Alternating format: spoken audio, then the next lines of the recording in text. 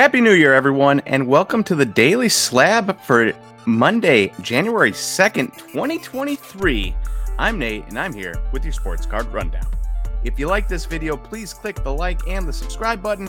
Helps us get this video out to more card collectors like yourselves. Before we get into the Daily Slab today, wanted to tell you that, hey, thank you for joining into the Topps Merlin box giveaway last week for our top 5 videos. If you are curious as to who will win, well, that will be drawn tonight at 6 p.m. Eastern on our YouTube live show. So if you are curious, join us 6 p.m. Eastern time on YouTube live to see who wins the Merlin box and the backpack plus the extra goodies. And if you don't get a chance to watch it live, it will be recorded so you can find it on YouTube. If you're not watching this on Monday morning, if you watch it Tuesday or Wednesday or whatever, and you still want to see that live, will be recorded, and you can find that on the Slab Stocks channel. So thank you everyone who entered into that giveaway all week. We appreciate it, and we look forward to doing more stuff like that in 2023. All right, first up is our trender for today. And our trender is Giannis Antetokounmpo. So Giannis didn't play Sunday night against the Wizards. He was out with left knee soreness. But the 2 games before that, he was the first player since 1982 and Moses Malone to score at least 40 points, record at least 20 rebounds, and have at least 5 assists in a game.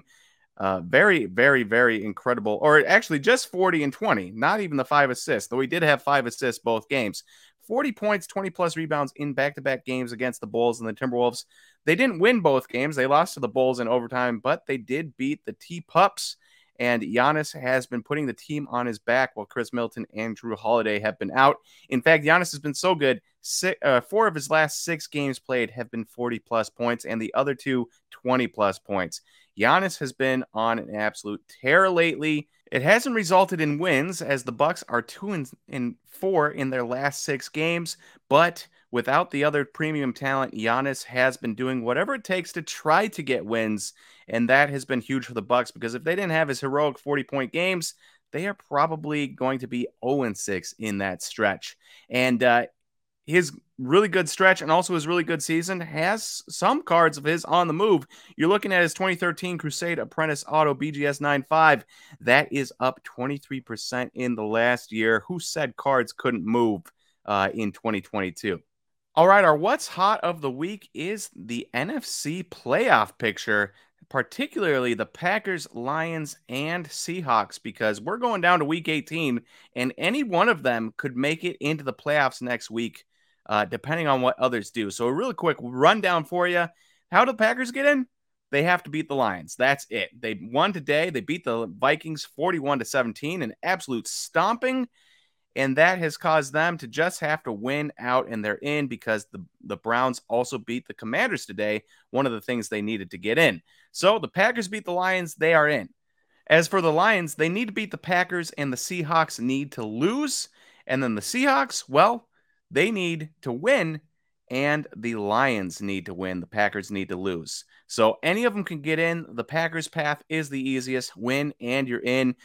Pretty unfathomable as a Packer fan myself, and I imagine other fans of other teams, to imagine the Packers, who are 4-8, could potentially be in the playoffs by winning 5 in a row, but that's what they've done. You beat the Bears, you beat the Dolphins, you beat the Vikings. If you go on and beat the Lions, well, could happen. So the Pack 4-8, potentially 9-8, and in the playoffs next week, as long as they take care of business. And one of the biggest name on the Packers, Aaron Rodgers, well, he maybe isn't the biggest catalyst towards this winning streak. It's probably the defense playing better, the offensive line holding up, and the run game being amazing. Aaron Rodgers cards, they've dropped significantly. So you're looking at his top 2005 Topps Chrome Refractor Rookie PSA 9. That was $2,100 6 months ago, July 11th, 2022. As of the 26th, the day after Christmas, that card was down to $975. That is a 54% drop in the course of 6 months, which is quite the drop, but also leaves a little bit of meat on the bone if the Packers were able to beat the Lions and maybe go on a little bit of run.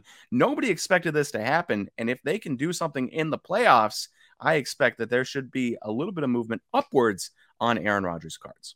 And lastly, we've got what's happening. And last Friday, we had the 2023 predictions, and there was a lot of people that put in their own predictions here. And so I took my top 5. It was my top 5 predictions. Well, now I'm taking the top 5 answers I liked. There was a lot of good answers. There was a ton of comments, so I couldn't take them all. That would take too long. So don't be offended if you put a comment in there and it didn't get read off here. But there are 5 different ones that I liked, and so I'm going to bring them up here. First one was from Kelly Malone.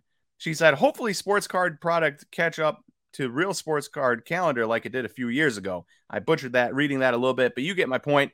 She wants the sports cards to catch up to the sports card calendar. None of this 2022 Panini basketball releasing in mid-2023, anything like that. That would be amazing if that were to be able to catch up. I don't think it's going to happen. I think we're probably just stuck this way for a while until maybe Fanatics takes everything over. Until that point, I think we're stuck. But Kelly, that would be amazing if we could get to the point where you're watching guys play and have their rookie cards available. Number 2 was from Otto, and he said, my prediction is that more grading centers will be established in Europe to cater to the growing soccer market. Love that take, and I hope it becomes true. How amazing would it be if you just sent your cards from Europe to Europe instead of having to spend a ton of money on shipping to send them across the pond?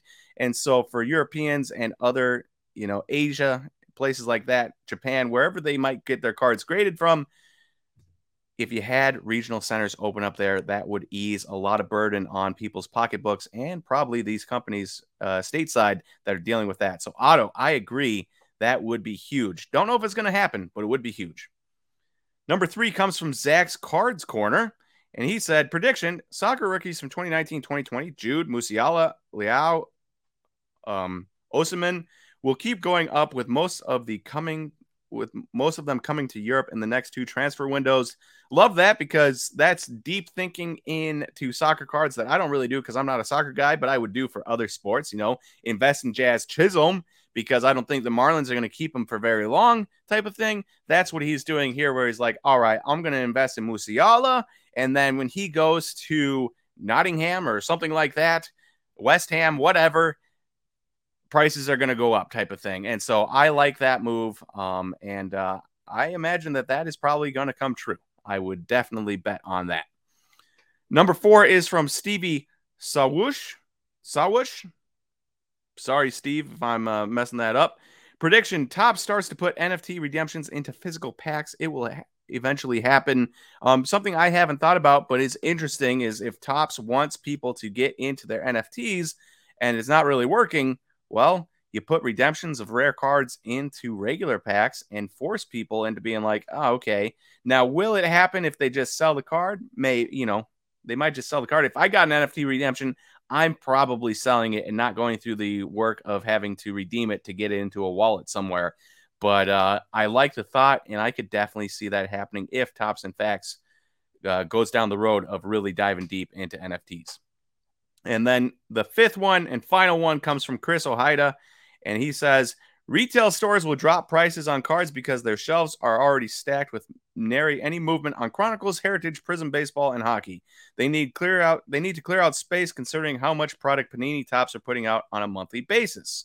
And while this isn't like mind-blowing, we can all see this being a realistic happening, it does bring me back to 2019 when you could walk into a Target, into a Walmart, and you'd find 2019 Topps Series 2.